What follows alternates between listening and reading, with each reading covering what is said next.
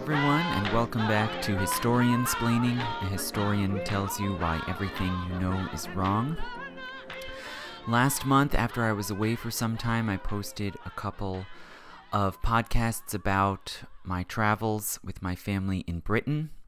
You can hear some of them on SoundCloud, iTunes, Stitcher, and other platforms for everyone.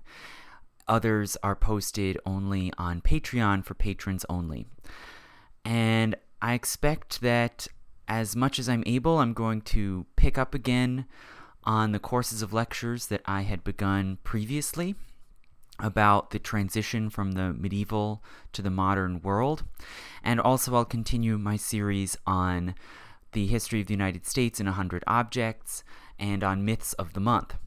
And again, those will alternate, and you can hear some of them publicly and some of them you can hear if you go to Patreon and become a patron and contribute whatever you can, even if it's just $1 a month or $1 a lecture.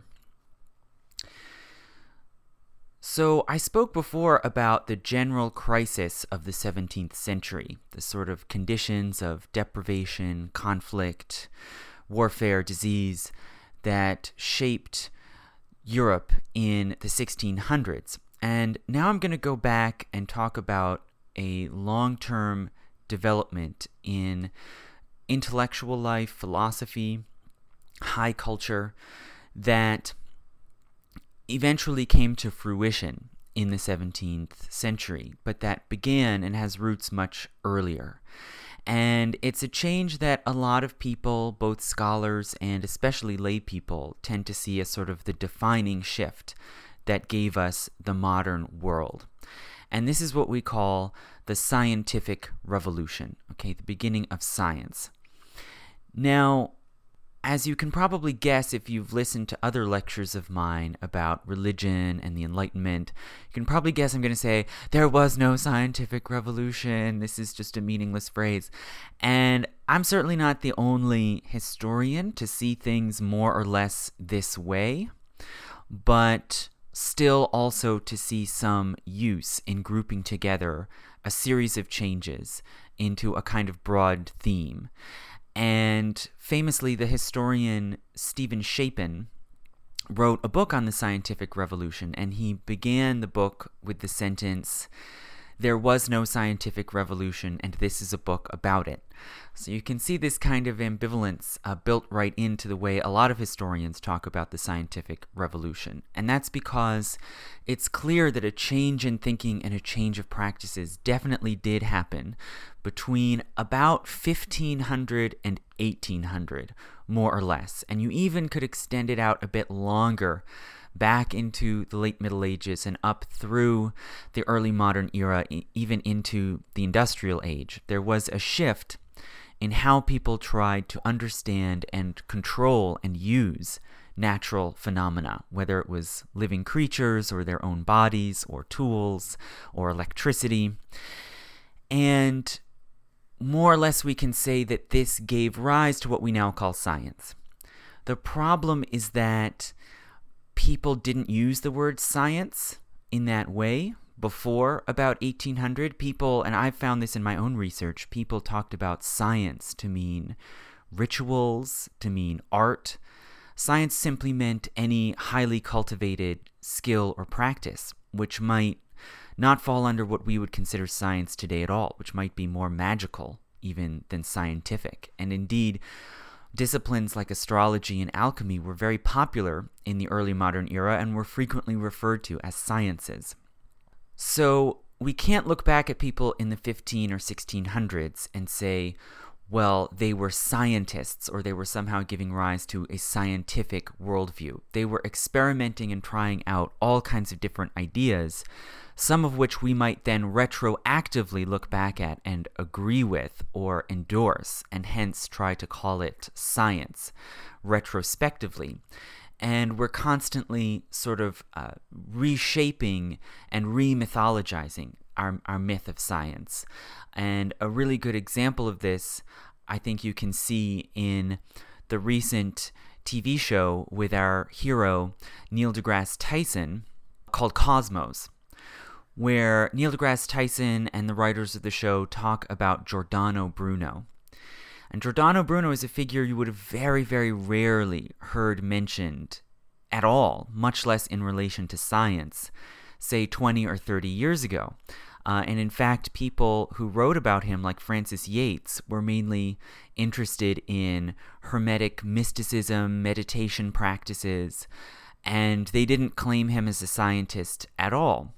But one of the teachings that got Giordano Bruno into trouble in the 1590s was his argument that there were other worlds similar to Earth, not only beyond Earth, but beyond the solar system and out in the stars.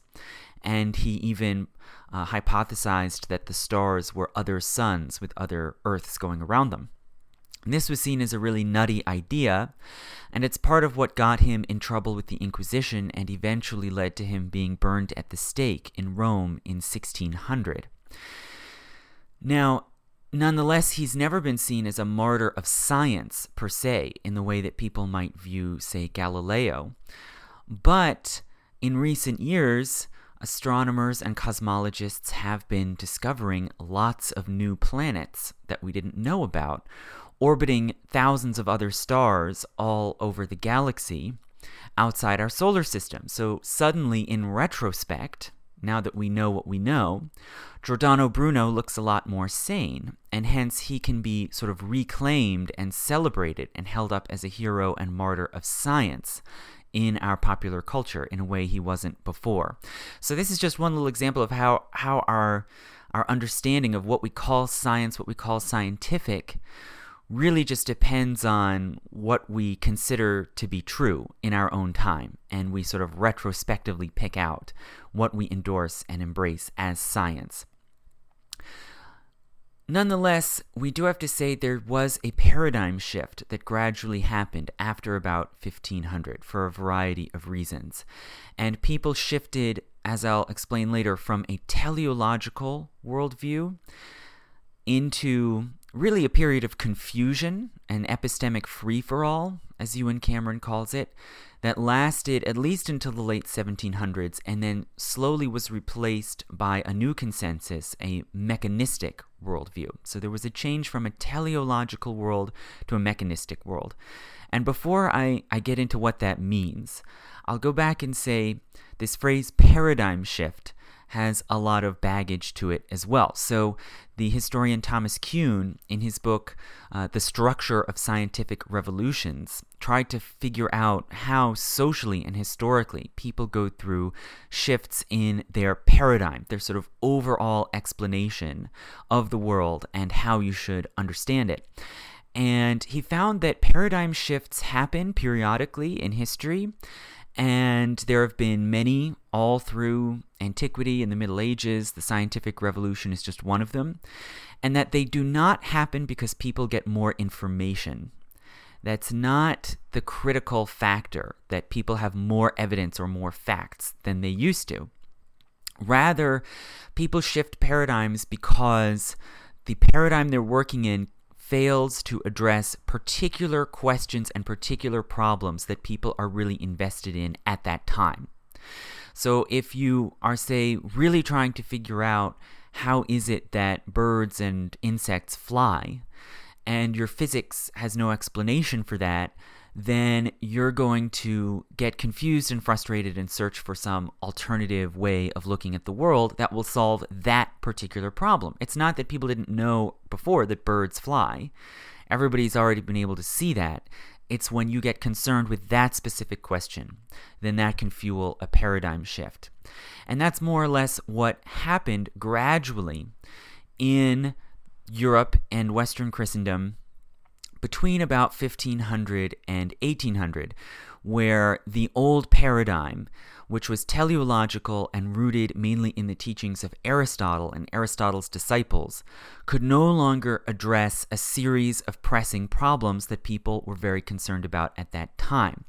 And those problems that I'll talk about in brief are the problem of the body and medicine, the problem of motion, why do objects move, and the problem of the heavens. What are the heavenly bodies and why do they behave the way they do? And the older teleological view of the world that had prevailed certainly throughout the intellectual class and the universities in the High and Late Middle Ages couldn't really convincingly address those questions. And what I'm going to talk about now is basically the first part of this process, how the older teleological view broke down, leading into a period of confusion, experimentation, and heated debate over how to properly learn about the world and control the world. And that runs from about 1500 to about 1660, the time of the Restoration in England. So that's what I'm going to cover today, and then probably at a later time I'll pick it up after 1660 and go on into the rise of Newtonian science. This period of breakdown and confusion was intellectually fertile and active, but it was not a time of innovation or inventions. There are very few, almost no significant technological inventions that came forward during this early part of the scientific revolution between 1500 and 1660. There were many important technological innovations in the High Middle Ages, things I've mentioned like spectacles, water and windmills, clocks, and there were also important inventions like riflery and lightning rods and steam engines that came later in the 17 and 1800s. But the period I'm talking about now is a period of intellectual ferment without much useful innovation. So the older teleological view of the world broke down. Okay, what does that mean? Well, teleological, the root of that word is the Greek word telos, which is a word that Aristotle uses a lot, and that's very important to his philosophy, and it basically means purpose or fulfillment. So in Aristotle's opinion, everything in the world has a given telos, a purpose that it is destined to fulfill. And you can understand the behavior of things if you know what their telos is. So why does an acorn sprout and become an oak tree? Because that is fundamental to its nature. That's its telos.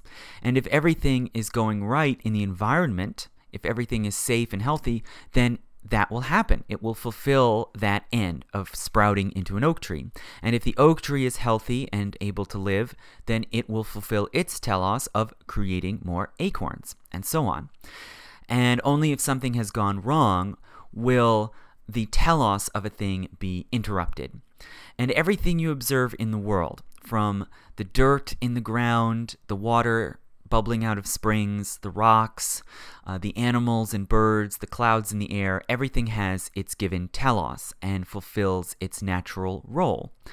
And that applies even to human beings. Human beings have a telos, and in Aristotle's view, that telos was to live in social communities and do things like engage in lawmaking, art, building, statesmanship, warfare.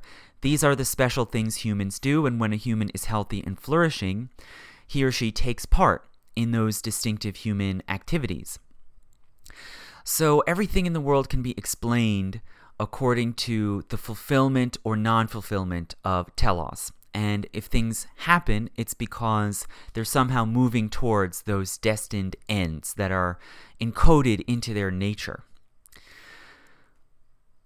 Now, the mechanistic worldview, by contrast, sees the world more like a machine. Things do things not because they're fulfilling some ultimate destiny, but because there's some immediate prior cause that made them happen, like a billiard ball striking another billiard ball and causing it to move, or a gear turning another gear next to it. And the more a person works with machines like clocks or mills, the more easy and intuitive it is to see things as working like machines, even including human beings and their bodies you might see as machines. So this is a very different view of the world. And instead of seeing the causes of events as lying in the future, what they're moving towards, instead you see causes as being in the immediate past. Right? A billiard ball hits another billiard ball, which falls into a pocket, right? So to distill the difference, the distinction between these two ways of explaining the world, I like to ask a question. As an example, why does the millstone turn? So, the millstone is a huge round stone that's in the middle of a mill that the mill drives and it grinds the grain. So if you ask why does the millstone turn, there are two different ways of approaching a question like that. One is to say, well, the millstone turns because there's water flowing into the water wheel, and the weight turns the wheel, which turns an axle, which turns a series of gears, which then turns the millstone. So you can explain the machine and what's driving it. An alternative way of answering the question, why does the millstone turn, is to say, in order to grind the grain. That's what it's there for. And either explanation is valid. And really, anytime we ask a why question, there's always that ambiguity to it of which sort of answer are you looking for when you ask why. And basically, intellectual philosophy, as taught in the Middle Ages, was looking for teleological answers. But this came drastically into question and was dramatically challenged through the 15 and early 1600s, and it took really centuries for the mechanistic view of the world to gain ascendancy and define what we now think of as proper science. So the three basic problems that I mentioned were problems of the type that Thomas Kuhn is talking about. They couldn't really be convincingly tackled using the inherited views of Aristotle and his followers. And the first of these I mentioned is the problem of the body. And this is a very important field of research today, actually, is disputed beliefs about the makeup of the body, about medicine, about health and sickness. And it's not something that people studied so much before about the 1980s. It's really a growing field today. And this has really drastically changed the way people talk about the scientific revolution and has complicated and, in a way, confused what people understand by the origins of science, because it's very entangled, for example, with alchemy and all kinds of other fields of inquiry that we today reject as not properly scientific. But historically, that distinction means nothing. So, as one historian said, and I don't remember their name right now, but I know that at least one historian has said that today, historians of science have accepted that the real first confrontation of the scientific revolution was not between Galileo and Ptolemy, but rather it was between Paracelsus and Galen. So, who was Paracelsus? Well, he was an alchemical doctor and physician who challenged the received wisdom and practices of medicine in late medieval Europe.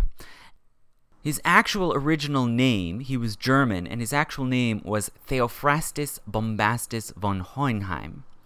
So you might wonder why someone with such a cool-sounding name would change it. Maybe it was for ease of spelling. But he took on the pseudonym Paracelsus, which means both against Celsus and equal to Celsus. And Celsus was another important ancient doctor, a follower of Galen. So he was declaring himself as the equal and the critic of the ancients, which was very daring. So the accepted authority on all medical matters, the sort of most fundamental canonical authority on medicine and the body, was Galen. And Galen was an ancient Greek philosopher, a follower of Aristotle, and Galen was the first to apply the basic idea of the four elements to the body. So there was this existing idea in ancient Greece, going back at least to Empedocles, that everything in the world boils down to four basic stuffs: earth, air, water, and fire, and each one behaves a little differently. And Galen basically argued that your body is made up of interacting humors, four substances or fluids that correspond to these four elements: blood, phlegm, yellow bile, and black bile, if I'm not mistaken. and each of those corresponds to one of the elements of the world. I don't remember exactly how each one fits, so I won't get into that.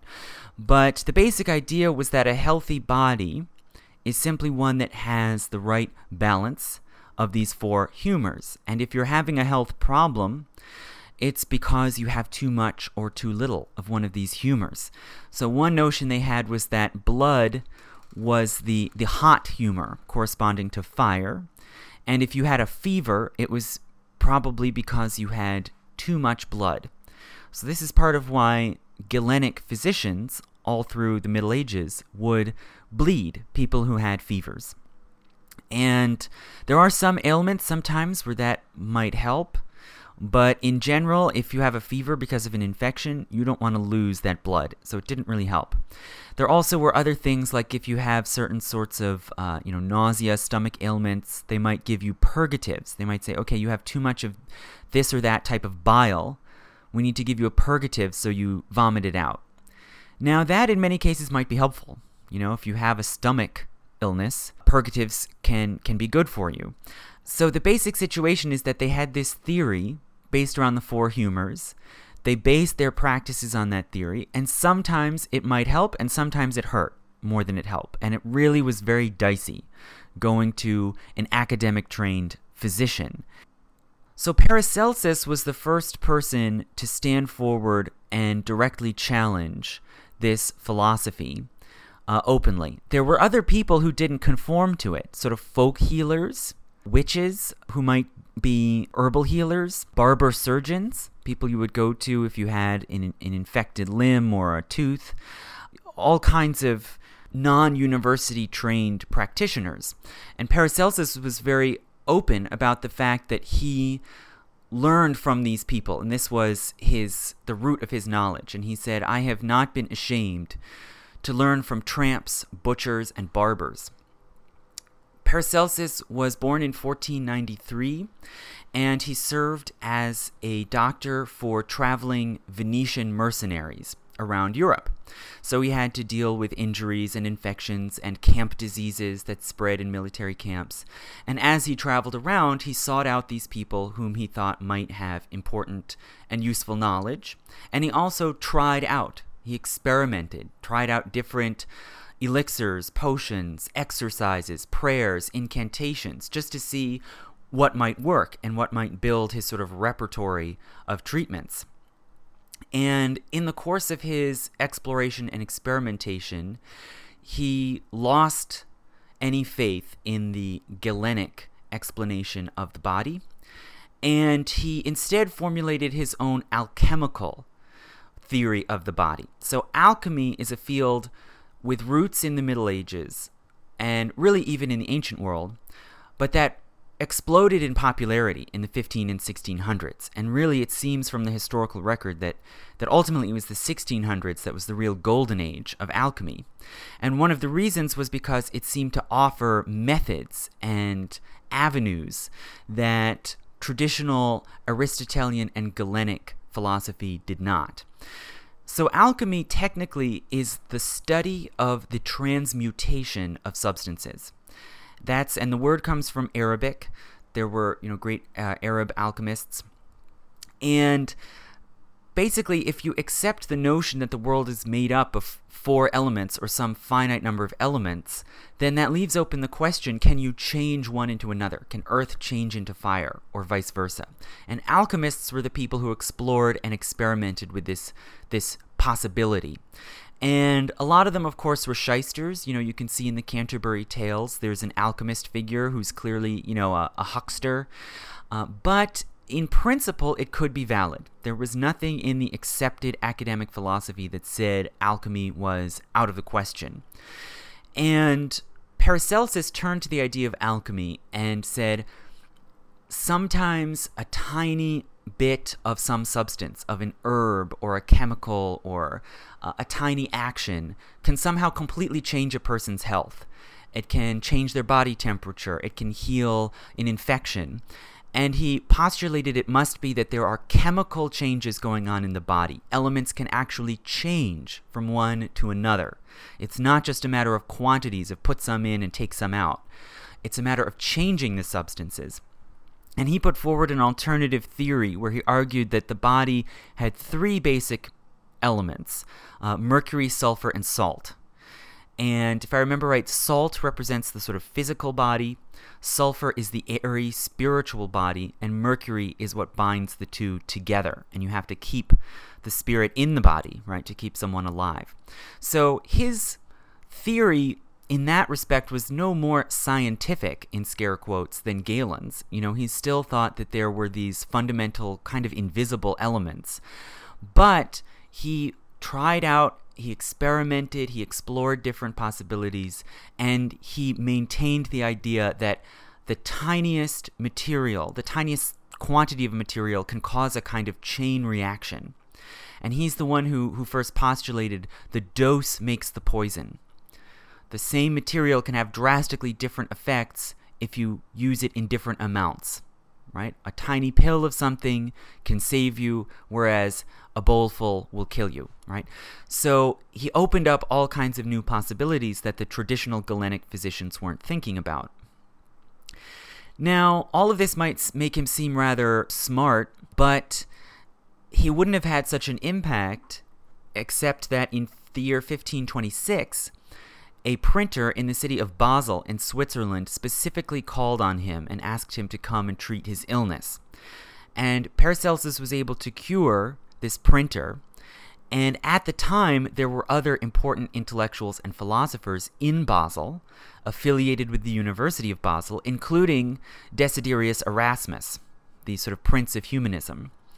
And these new friends were impressed with Paracelsus, and they were able to finagle him a position at the University of Basel.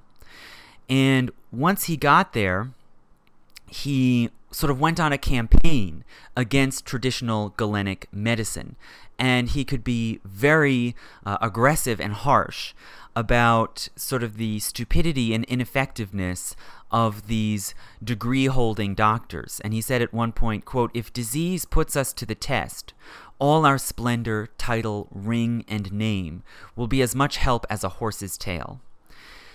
And he took several drastic actions, including opening up lectures of the Faculty of Medicine to anybody. So anyone from the general public could go and hear medical knowledge. He invited all sorts of people, these tramps and traveling healers, to come and teach, not only to study, but also to teach. And he declared that, quote, "The patients are your textbook, the sickbed is your study," and that scholars and doctors should throw out the inherited writings of the older philosophers. And his campaign culminated with a bonfire where he burned the books of Galen and other followers of Galen.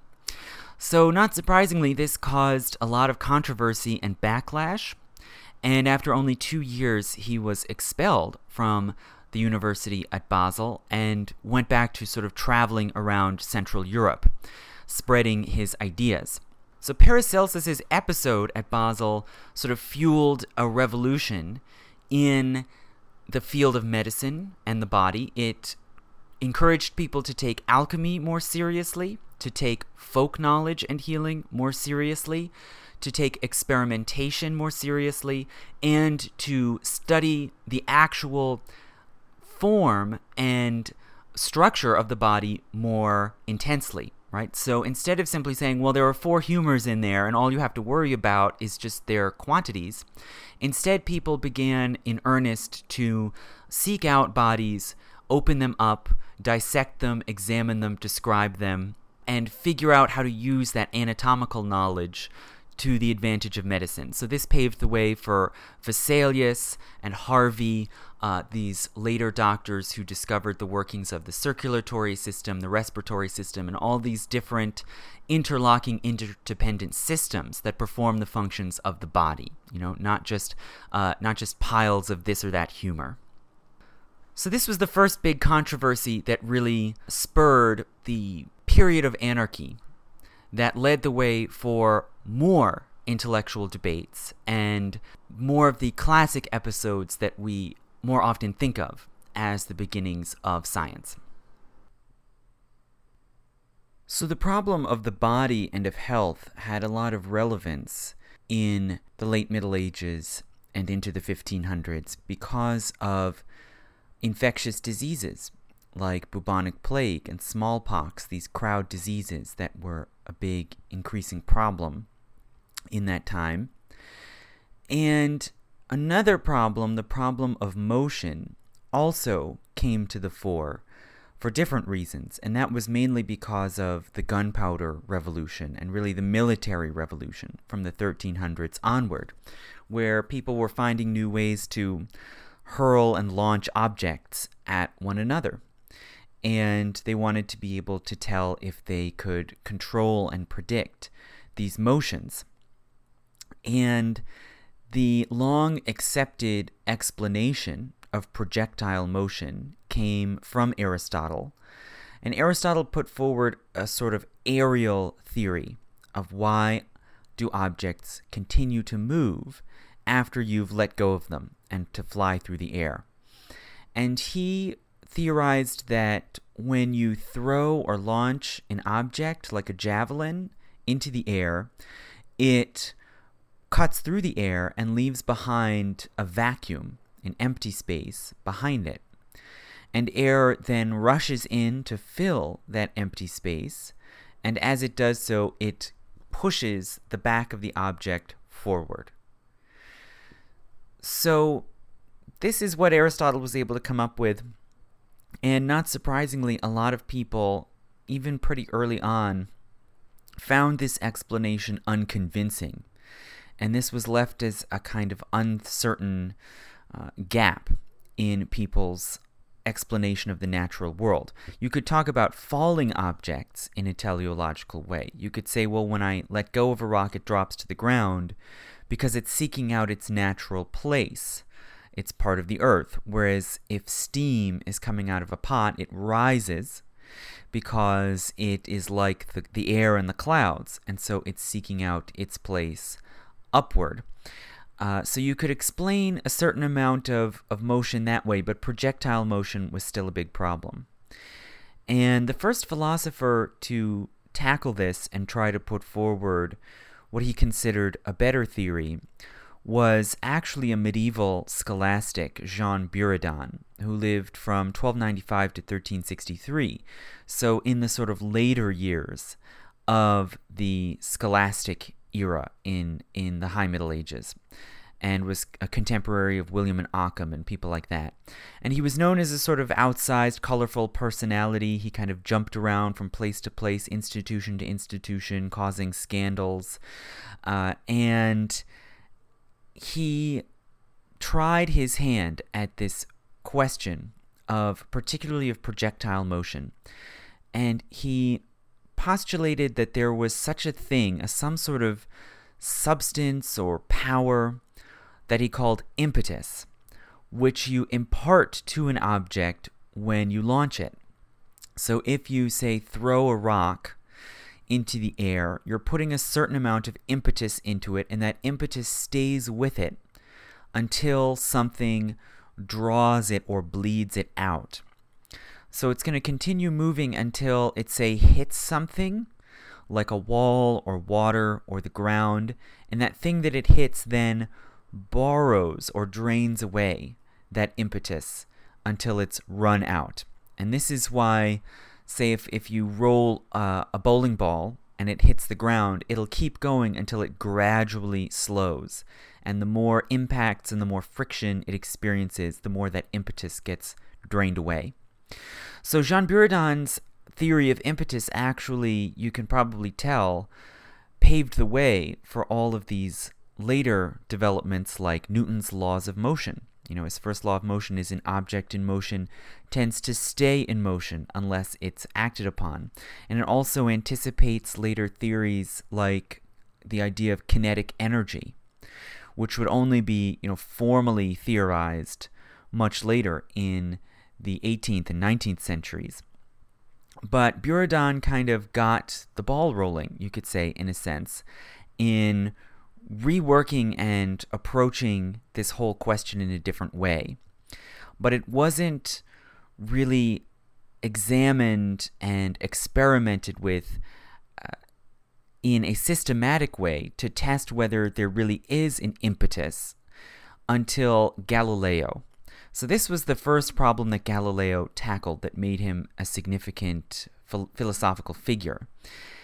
And Galileo, of course, was an Italian from Florence. He had patrons and supporters in Florence, including the Medici family. He was born 1564, so, just over 200 years after Jean Buridan had died. And he saw this problem of motion as ripe for a new analysis. And the way he went about it was very significant, because Galileo, by training, was a mathematician. And mathematicians at this time were not necessarily seen as very high status or prestigious intellects. They were seen as kind of artisans, tinkerers, people who could solve little practical problems with numbers. They were not taken as seriously, and they did not have the prestige of university-trained philosophers and theologians, who of course were at the highest rung of the kind of intellectual ladder. And Galileo wanted to move up. So he was a very good mathematician, but he decided that he wanted to try to work his way up in the status hierarchy in the intellectual scene of Florence and of Europe more generally. So he decided to apply his mathematical analyses to difficult philosophical problems that people saw in the works of Aristotle and in these accepted canons of philosophy. And he later moved on from that to other problems too, which I'll get to later. But when it came to the problem of motion, he basically reasoned that if Buridan was right, that when you move an object, you put an impetus into it, which then gradually drains away. He then figured that if nothing is stopping or inhibiting the object and taking that impetus out of it, it should, in theory, keep moving forever. And he tried different experiments with rolling balls on ramps, rolling them onto tables, and seeing how far a ball could continue rolling and keeping up its speed, and whether it was true that with an ideal situation, as you reduce and reduce the friction, the ball can keep rolling further and further without losing speed. And in order to do this, he had to measure the motions of objects very precisely. He had to trace their paths and their speeds at different positions and points in time, and he analyzed these motions mathematically. And among the things he found was that he could measure motion most precisely and almost prove that Buridan was right, that without friction it would move forever, if he allowed things to fall. If he basically said, okay, allow the ball to roll right off the table and start falling, and see and trace its path as it falls. And he found that the path of a falling object that rolls off an edge like that traces a parabola, a perfectly mathematically describable shape. And that this meant that the motion of the object was perfectly mathematically describable and predictable if the friction was negligible, close to zero, which is basically what it is when you have a dense object like a marble or a bowling ball in free fall. And from here he was able to further reason that a falling object, the speed of its fall and its path is also perfectly mathematically predictable. And he came to the conclusion that all objects, regardless of their size, their weight, their shape, all objects fall in the same way. They all have a regular rate of acceleration as they fall. So you can take a marble, a chair, a feather, your napkin, whatever it is, hold it in the air, let go of it. It's going to start out motionless, and then it's going to accelerate at a regular, steady rate until it stops accelerating because of friction with the air. And he made the argument. He never, as far as we know, there's no record of him ever actually performing this experiment, because he knew that it wouldn't really work the way it ought to ideally. But he made the argument that if you take two objects like a a lawn bowling ball and a feather, and you went up the Leaning Tower of Pisa and dropped both of them off at the same moment, released them at the same moment, they would both fall accelerating at exactly the same rate. And the hitch is just that the feather will stop accelerating fairly quickly because it has more air drag, more air friction pushing back against it than the bowling ball does. But if you had, say, two balls, like two bowling balls of different weights and different sizes, and you drop them, they should accelerate basically the same and hit the ground at more or less the same time. So this basically, if Galileo was right, it would force people to throw out Aristotle's explanation about motion, where he says that things move in different directions in different ways because they're seeking out their natural place. Instead, Galileo, using his mathematical modeling, made a strong case that actually everything falls. It doesn't matter what it is. The substance of it doesn't matter. It doesn't matter if it's made of horn or bone or stone or ice or whatever. Everything is moving in the same way, acted upon apparently by some unchanging universal force of gravity. So Galileo, again, in this way you could say he anticipated Newton and the idea of universal gravitation, but really more fundamentally than that, he seemed to demonstrate that strange phenomena, complicated differences between objects and materials actually can be reduced down to mathematics if you can do the math. So, not surprisingly, after having made this advance, Galileo then moved on to, you might say, a higher realm, literally and figuratively. He turned his attention to the heavens. So the heavens traditionally were believed to be the most pure, most uncorrupted, most divine aspect of the universe. And to study the heavens was to make you, in a sense, the highest rank of philosopher. You were the philosopher closest to an understanding of the sort of divine structure of the world. And so attacking the questions of the heavens, why do heavenly bodies move the way they do? Why do they behave the way they do? What are they made of? How do they relate to the earth? These were highly sensitive questions, and the accepted theory of the universe through the High and Late Middle Ages was Ptolemy's Almagest. So Ptolemy was another late antique philosopher who was a follower of Aristotle. And as Galen tried to apply Aristotle and other philosophers' theories to the body, so Ptolemy applied them to the cosmos. And his book, the Almagest, was the sort of accepted canon on astronomy in the medieval world, and it was geocentric. So Ptolemy argued that the Earth was a round sphere, and again, all philosophers through the late antiquity and the Middle Ages all agreed that clearly the Earth is round. He argued that the Earth was a sphere at the center of the universe, and that the heavenly bodies were affixed to different outer spheres that rotated in different patterns around the Earth. And the stars, for instance, were very simple to explain because they were all just attached to a single sphere rotating in a simple circle around the Earth. Whereas there were other heavenly bodies, like the moon and especially the planets, that showed more complex motions. And planet actually means wandering star originally. So these bodies don't just move in a simple loop. They go in sort of weird loop-de-loops, depending on the time of day, the time of the year, the time of the month.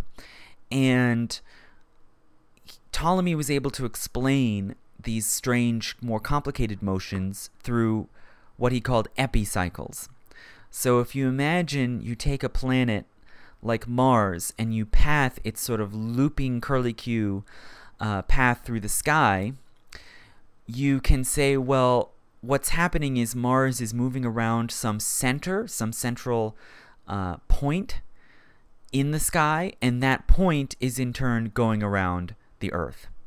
So it's doing sort of a circle around a circle, so to speak. It's a little hard to explain without a picture, but these more complicated epicycles seem to be giving reasonably good, sort of close enough predictions and descriptions of where the heavenly bodies are going to appear. And this is what people referred to for centuries. But this left some people unsatisfied, naturally enough. So the idea that there was some simpler explanation for why the planets moved in their strange paths surfaced from time to time, and the first person to put down an extended argument for an alternative explanation was Nicolaus Copernicus, who was a German-Polish priest, and he wrote a book on the revolutions of the heavenly spheres in 1543. So he challenged Ptolemy's geocentric theory and put forward a heliocentric theory of the universe, with the sun at the center. And he argued that, in fact, you could explain these complicated, strange motions of the planets if you simply reoriented your conception of what the planets are and what Earth is, and you say that the planets and the Earth are just bodies all rotating around the sun. So this theory had some advantages to it. For one thing, it seemed to offer a nice, simple picture of at least a part of the cosmos that wasn't as sort of mathematically or visually complicated as Ptolemy's. It also put the sun at the center, and if you were a believer in astrology and alchemy, as Copernicus was, and as Galileo was too, as it happens, then it was appealing to think of the sun as being at the center. So the sun is associated in alchemy and astrology with gold. It is seen as corresponding to the most eternal and immortal substances, and as a kind of life-giving force that animates and energizes the universe. And so Copernicus, as he said in the introduction to his book, he liked the idea of having the sun at the center. It seemed more natural. He didn't have it published, and the theory did not become canonical or widely accepted because it caused certain problems. So Ptolemy's Almagest and his theory of the universe had been adopted into church teachings and the orthodoxy of the Western Church for various reasons. It had a sort of theological overlay had been put over it.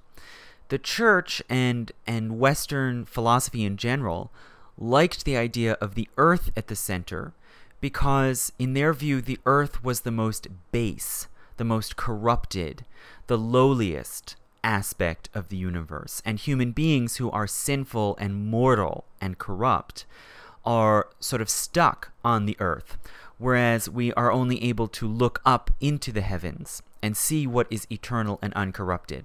So they saw a basic divide, and the moon was sort of the dividing point. Everything below the moon was mortal and corrupt and suffered changes like earthquakes and storms and floods and disease and death, whereas above the moon you had a celestial world where everything was eternal and perfect. So the heavenly bodies, in their view, were perfectly circular, they were unchanging, they followed perfect mathematical, unchanging paths through the sky.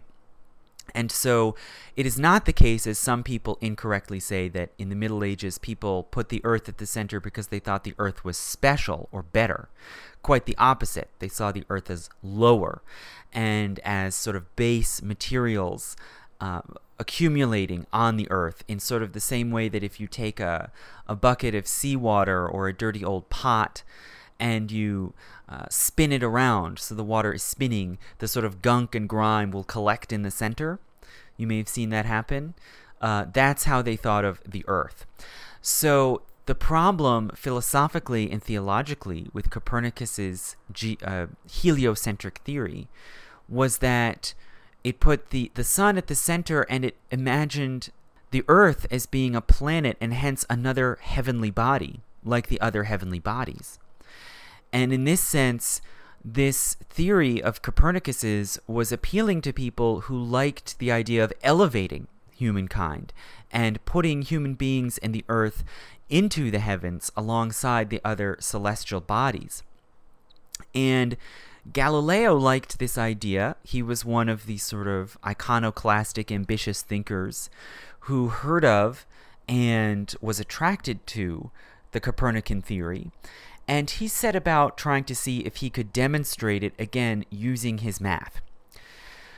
So he made observations of the sky and the motions of the heavenly bodies. He tested them to see how precisely they fit Ptolemy's theory. He corresponded with other astronomers around Europe, like Tycho Brahe, who were making very precise, systematic observations of the heavens and trying to see whether or not they could accord with Ptolemy's Almagest.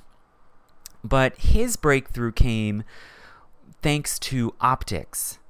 So in the early 1600s, glassmakers in Venice began making a stronger form of glass that had not been produced before, and that could be ground down into much more powerfully magnifying and precise lenses than had been possible before. So if we look at the Middle Ages, philosophers like Francis Bacon did study optics, sometimes very insightfully, and they did produce certain optic instruments like magnifying glasses and spectacles, but nothing powerful enough to make what we would call a microscope or a telescope. And it seems that in Venice, as sailors and mariners got hold of this better Venetian glass, they started making spyglasses that could magnify farther off and see, for example, enemy ships approaching on the horizon or arriving in the harbor. And Galileo, so far as we know, was the first to make compound telescopes, where he would take several of these stronger lenses and stick them together on a long extending tube, so as to multiply their magnifying power. And he used this telescope to start looking at the night sky and at the heavenly bodies. And he made a number of very important, impactful observations, which he then collected and published in a book called The Starry Messenger in 1610. And The Starry Messenger put forward several potentially revolutionary observations that Galileo had made, if people believed that they were valid. One was of the moon. So he observed that the moon was not actually a perfect smooth sphere, like traditionally people had imagined all the heavenly bodies to be.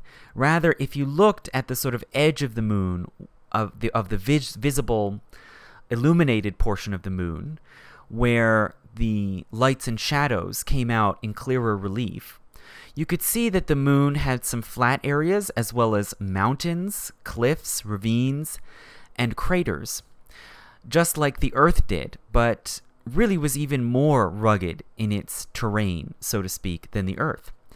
And this meant that the moon was not a perfect sphere. It was actually probably changing and corruptible in the same way that the Earth was, and that it had events like earthquakes and asteroid impacts like the Earth that had created these imperfect asymmetrical features on the moon. Another observation was of the planet Venus. If you look close enough at the planet Venus, it doesn't just become lighter or dimmer at different times, it actually has phases. It becomes a crescent or a half Venus or a full Venus at different times.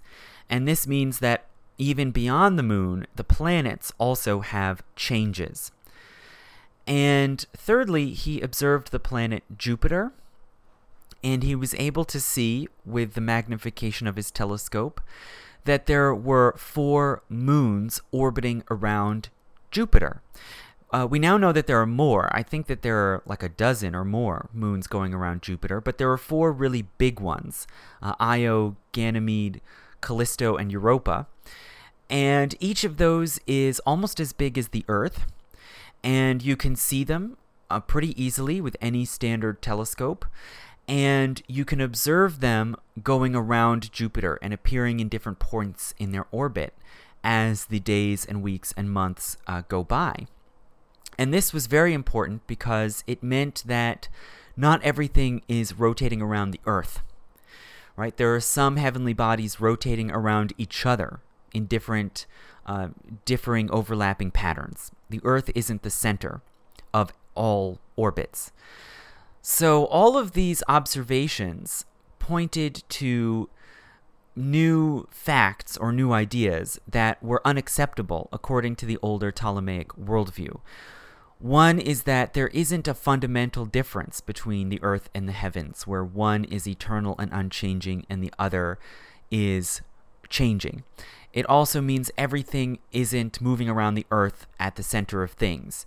So these observations were very consciously intended to help break down these underpinnings of the Ptolemaic worldview and open the door for Copernicus's alternative explanation, where the Earth and the other planets are all similarly orbiting around the Sun, and then the Moon is going around the Earth and other moons are going around other planets.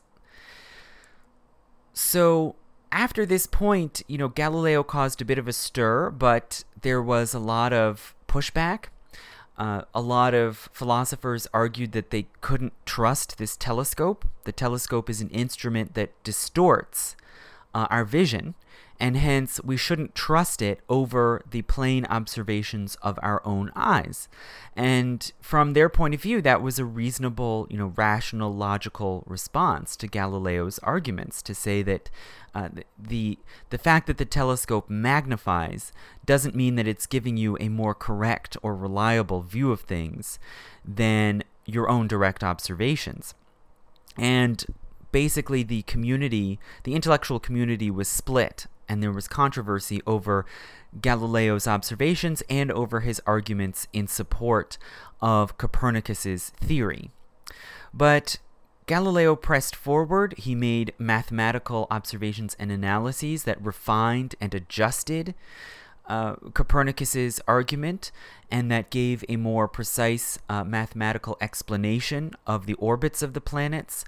He was, of course, helped in tandem by Tycho Brahe and others who, like him, were trained mathematicians. And in 1632, he published another book called The Dialogue of the Two World Systems, which laid out his argument in very aggressive terms. So Galileo had gotten in a bit of trouble with the church. The church did not approve of or embrace his teachings, but Galileo very aggressively campaigned for his views because he was a devout Catholic, and he wanted the church to teach what he believed to be true doctrine and not false doctrine.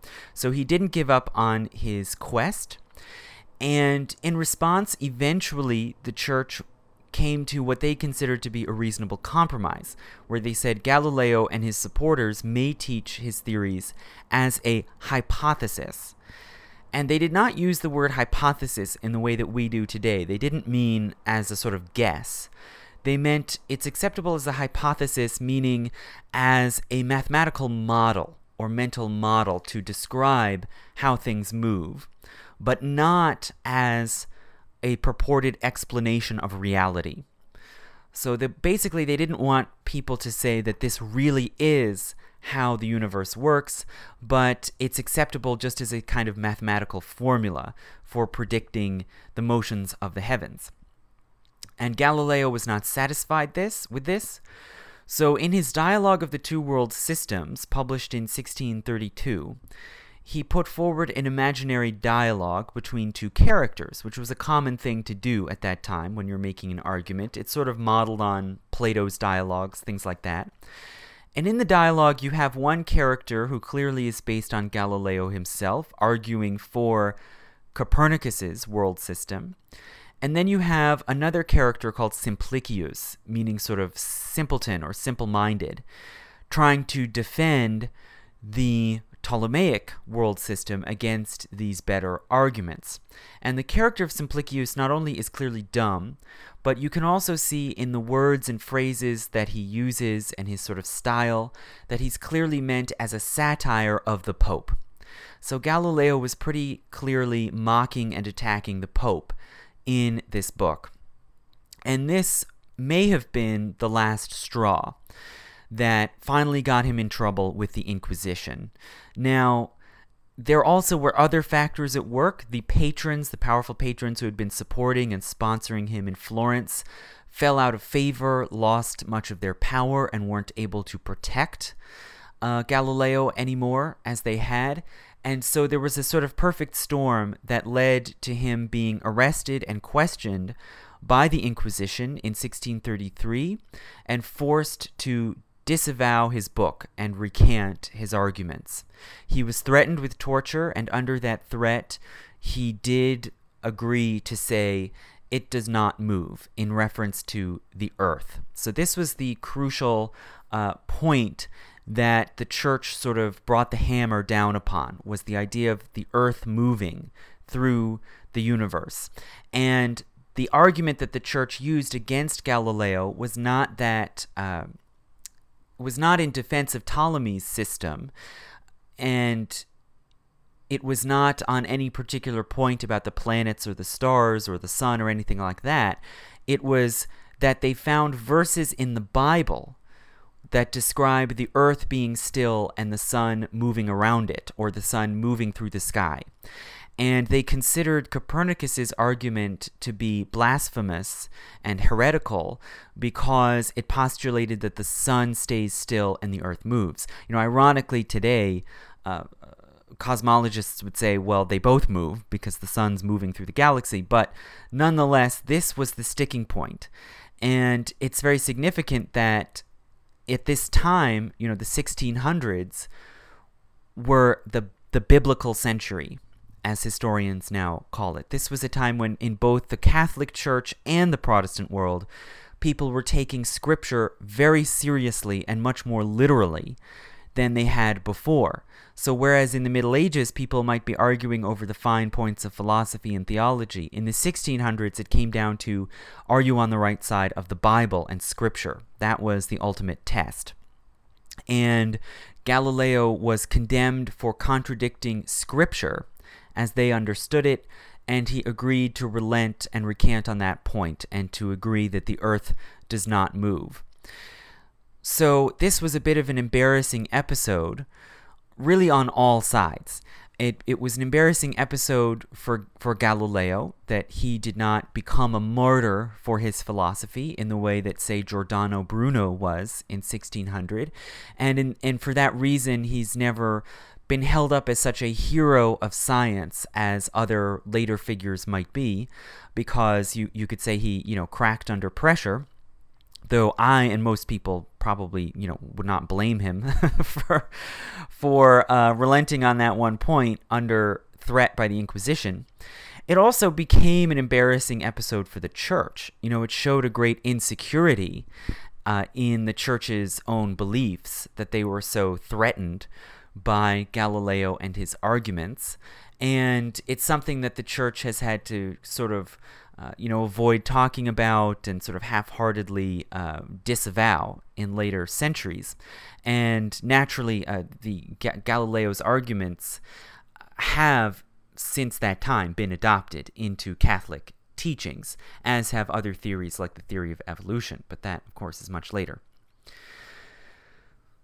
So under this kind of three-pronged attack of the problem of the body and the new Paracelsian and alchemical understanding of the body, the new explanations of motion as a mathematically describable pattern, and under this new explanation of the heavens and the cosmos, the old Aristotelian worldview was really in shambles.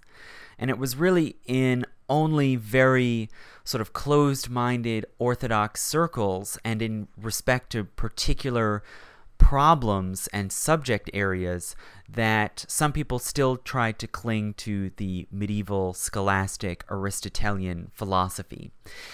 And in the absence of that kind of overarching orthodox consensus about the world, you got a sort of flood of new alternative epistemologies vying for attention and vying for followers.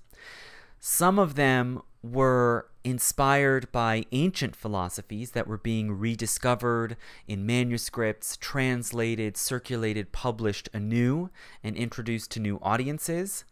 An example of this is the arguments of Lucretius, who actually argued that the universe had no center at all. So Lucretius was an ancient Greek philosopher who was not avowedly heliocentric or geocentric, but who instead argued that the universe was infinite, extended in all directions, and hence had no special center and no special privileged frame of reference. There was no point of view from which you could say this or that object is moving in this or that direction. It was all a matter of point of view. So in this way, you could see him as almost anticipating relativity. And the sort of radical skepticism and relativism of Lucretius influenced a lot of the more extreme new thinkers in the 15 and 1600s. There also was a surge of Neoplatonism.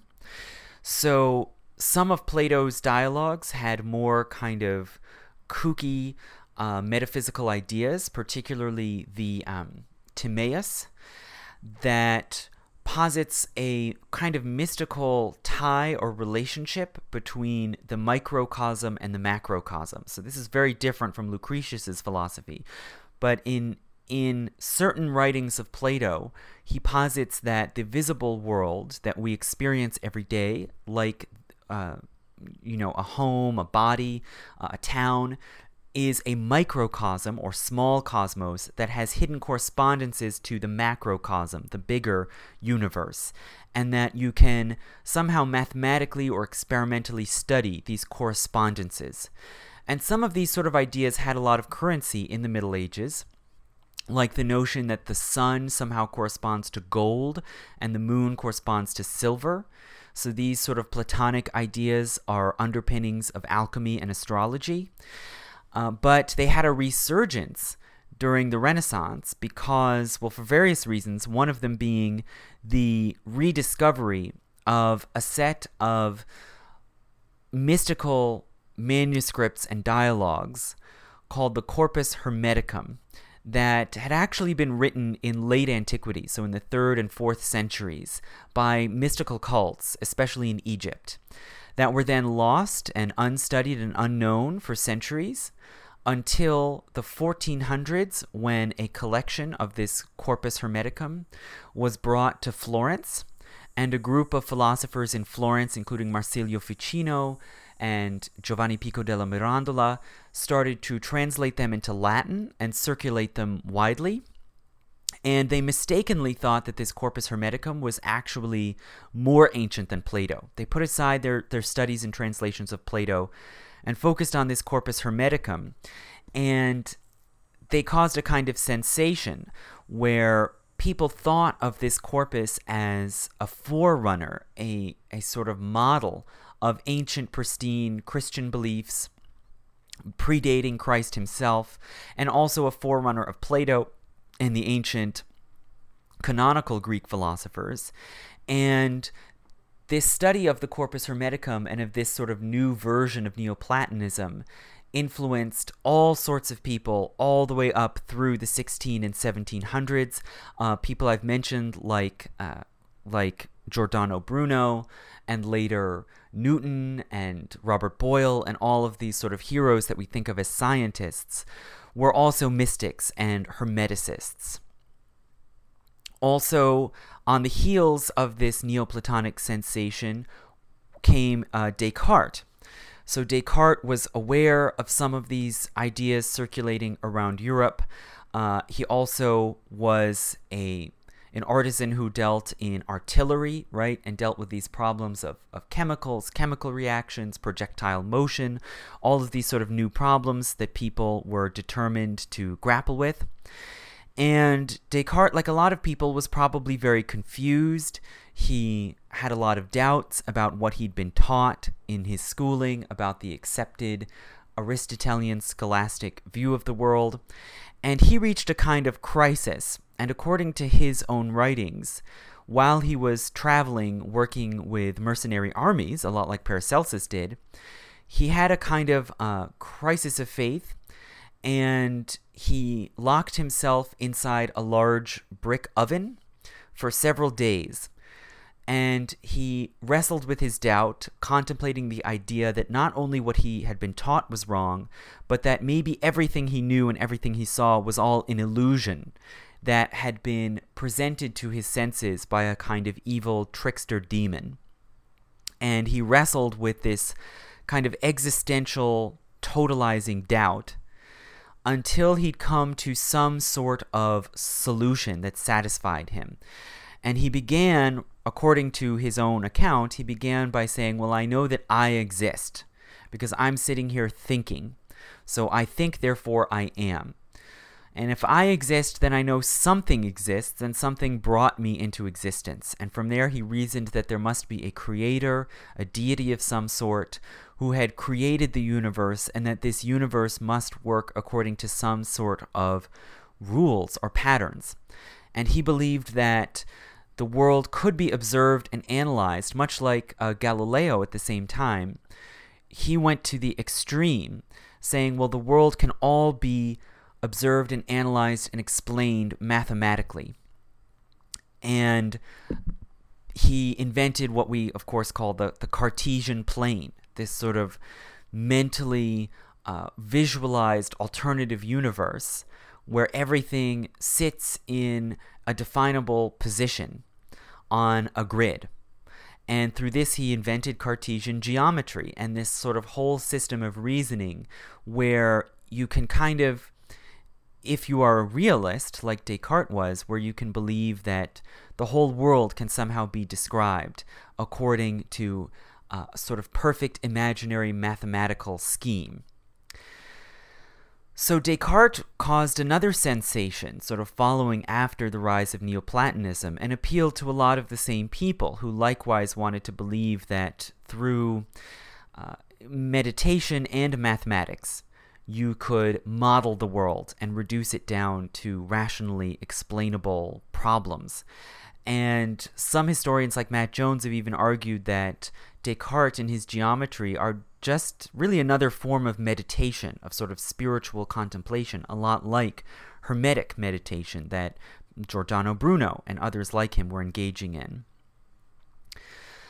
A lot of these philosophers were themselves artisans. Like I mentioned, Descartes was working on fortifications and gunnery and things like this. And even those who were not came to be heavily influenced by the knowledge and techniques and mentalities of artisans. So, whereas Descartes is sometimes held up as a sort of arch-rationalist, on the other side, Francis Bacon tends to be seen as an empiricist who was interested in observation and in using the senses. However, Bacon turned to the knowledge and techniques of artisans like smiths and folk healers and woodworkers and stone builders and all of these people who were constantly using their bodies and their senses to understand materials and manipulate them. So the sort of new power that people wanted, they saw that artisans already had in some way or some form. And artisans, on their part, many of them admired and borrowed from the philosophies of Paracelsus. Others had alternative but somewhat similar philosophies involving alchemy and astrology and the sort of hidden powers of the body and correspondences. And some artisans actually held up a sort of messianic idea, the notion that a prophet was at some point in the future going to return and reveal all the hidden secrets of nature. And they called this figure Elias Artista, or Elijah the Artisan. So if you look in the Bible, the prophet Elijah is unusual because he does not die according to the strictly literal word of the Old Testament. Rather, he ascends bodily into the heavens. And there's long been an idea among both Jews and Christians that at some point Elijah will return and will deliver new prophecies. And Jews have traditionally taught that Elijah will herald the coming of the Messiah. Some Christians took up this idea and believed that Elijah would return and herald the second coming of Christ. And again, this is the sort of messianic thinking that was very common in the early modern world, and especially in the 1600s. And I talked about this in my lecture on the general crisis of the 17th century.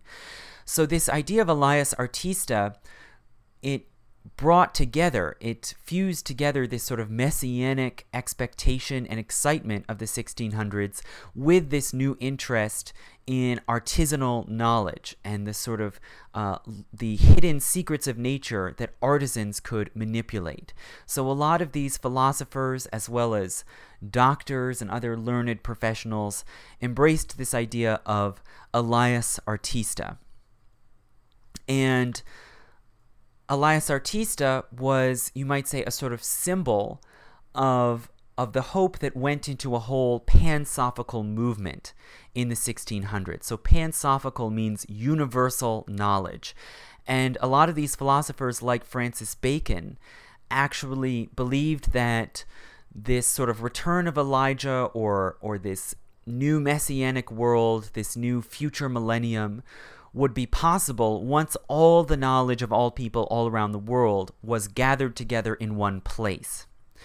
And Bacon actually argued for the creation of a sort of universal academy to gather all knowledge from around the world.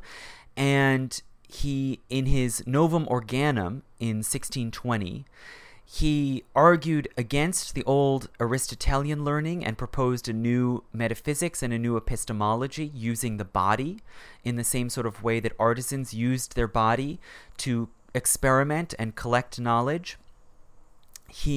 One part of this book, Novum Organum, which he published in 1620, is called the Instauratio Magna, or Great Instauration.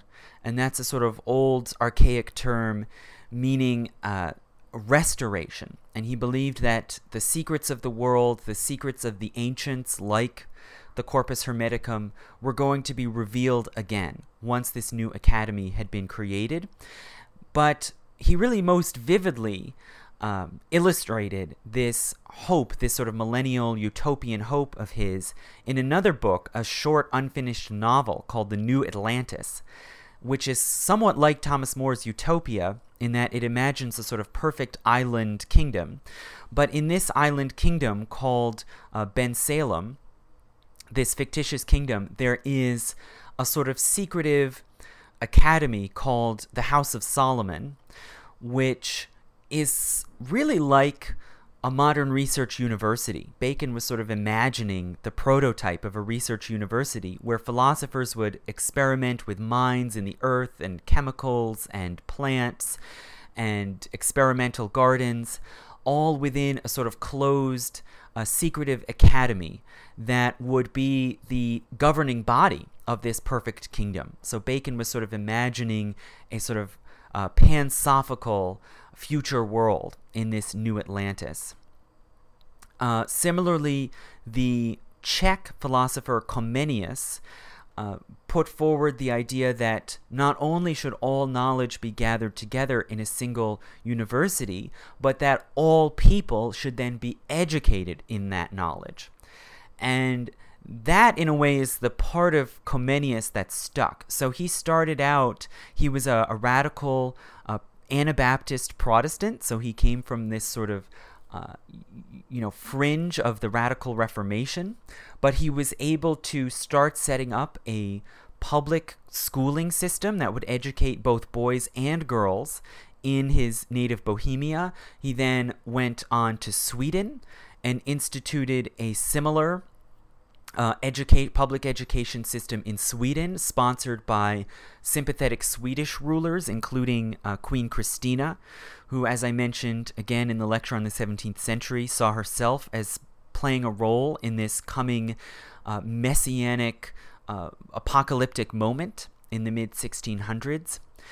And then a lot of Comenius's ideas and programs then made their way from Sweden to England. So again, this triangle of Bohemia, Sweden, and England. And during the English Civil War, when there was this outbreak of uncensored apocalypticism and millennialism, the independents, the Fifth Monarchy men, the diggers, the levelers, some of them took in some of these radical pansophical ideas from the European continent and from Sweden and gave them an audience. And one particular Swedish philosopher, Samuel Hartlib, actually fled wars and conflicts, ended up in England in the 1650s during the Cromwell interregnum period, and he began organizing circles of radical philosophers who embraced alchemical thought, Paracelsian, millennialism, and Hermeticism, and started organizing them and trying to promote the idea of forming a sort of universal pansophical academy, like the ones that Francis Bacon had imagined. A lot of them drew on biblical prophecies. Again, this was the biblical century, and they looked to prophecies, especially in the book of Daniel, that postulated that there would be a future fifth monarchy in which not only would the world be reformed and a sort of divine rule, kingdom of God be instituted, but that, again, all the secrets of nature would be revealed. So you see how all these interlocking ideas, they share all these strange echoes and points of contact. And this circle around Samuel Hartlib did form what some people called at the time an invisible college. And we don't know exactly how organized or formal this invisible college was.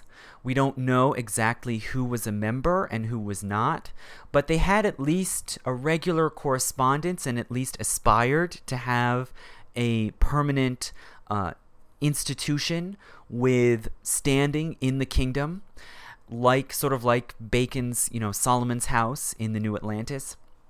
And we know that certain important thinkers like Robert Boyle were members and referred to themselves as participating in this invisible college. But again, we don't know exactly how far it got. And these sort of radical ideas that were so much in the air and generating so much excitement in this interregnum period in England would not go away. Some of them would be suppressed, but some of them actually would find institutional expression and permanent standing after the Restoration, when the monarchy returned in 1660. And that is where I'll leave off, and I'll pick up the story later, probably in another lecture, when I hopefully get to it, about how these strange ideas fed into what became the Royal Society and the first sort of scientific organization like we would think of today. So the roots of what we think of now as science are not just Newton and Boyle and the Royal Society, but they're this deeper stream of often mystical and alchemical thought and messianic thought going back to the interregnum period and to the many confused, chaotic years of intellectual ferment before that. Now, this period of ferment did not, as I've said before, it did not lead straight into what we would think of as modern science and a mechanistic view of the world, where everything is governed by regular laws of cause and effect. It didn't lead to that, but these earlier years of the scientific revolution did have an important impact and did, I think, effect an important shift in thinking that crosses the boundaries between philosophy and politics and art. And that basic shift is what I've talked about before, where reality, instead of being social, instead is sensory. So by 1660, people both in these high elite philosophical circles, and it seems in more regular life, we're no longer thinking of reality as fundamentally social and defined by your social relationships.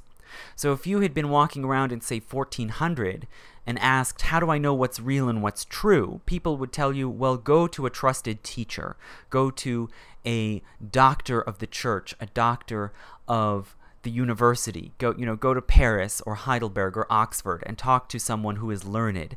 And they will tell you about knowledge that has been verified by respected authorities. And the way you saw the world was and ought to be shaped by your social relationships. And if you look at the art of the Middle Ages, for example, you will see icons, flat sort of idealized images of people, of saints, of kings and queens, of the nine worthies.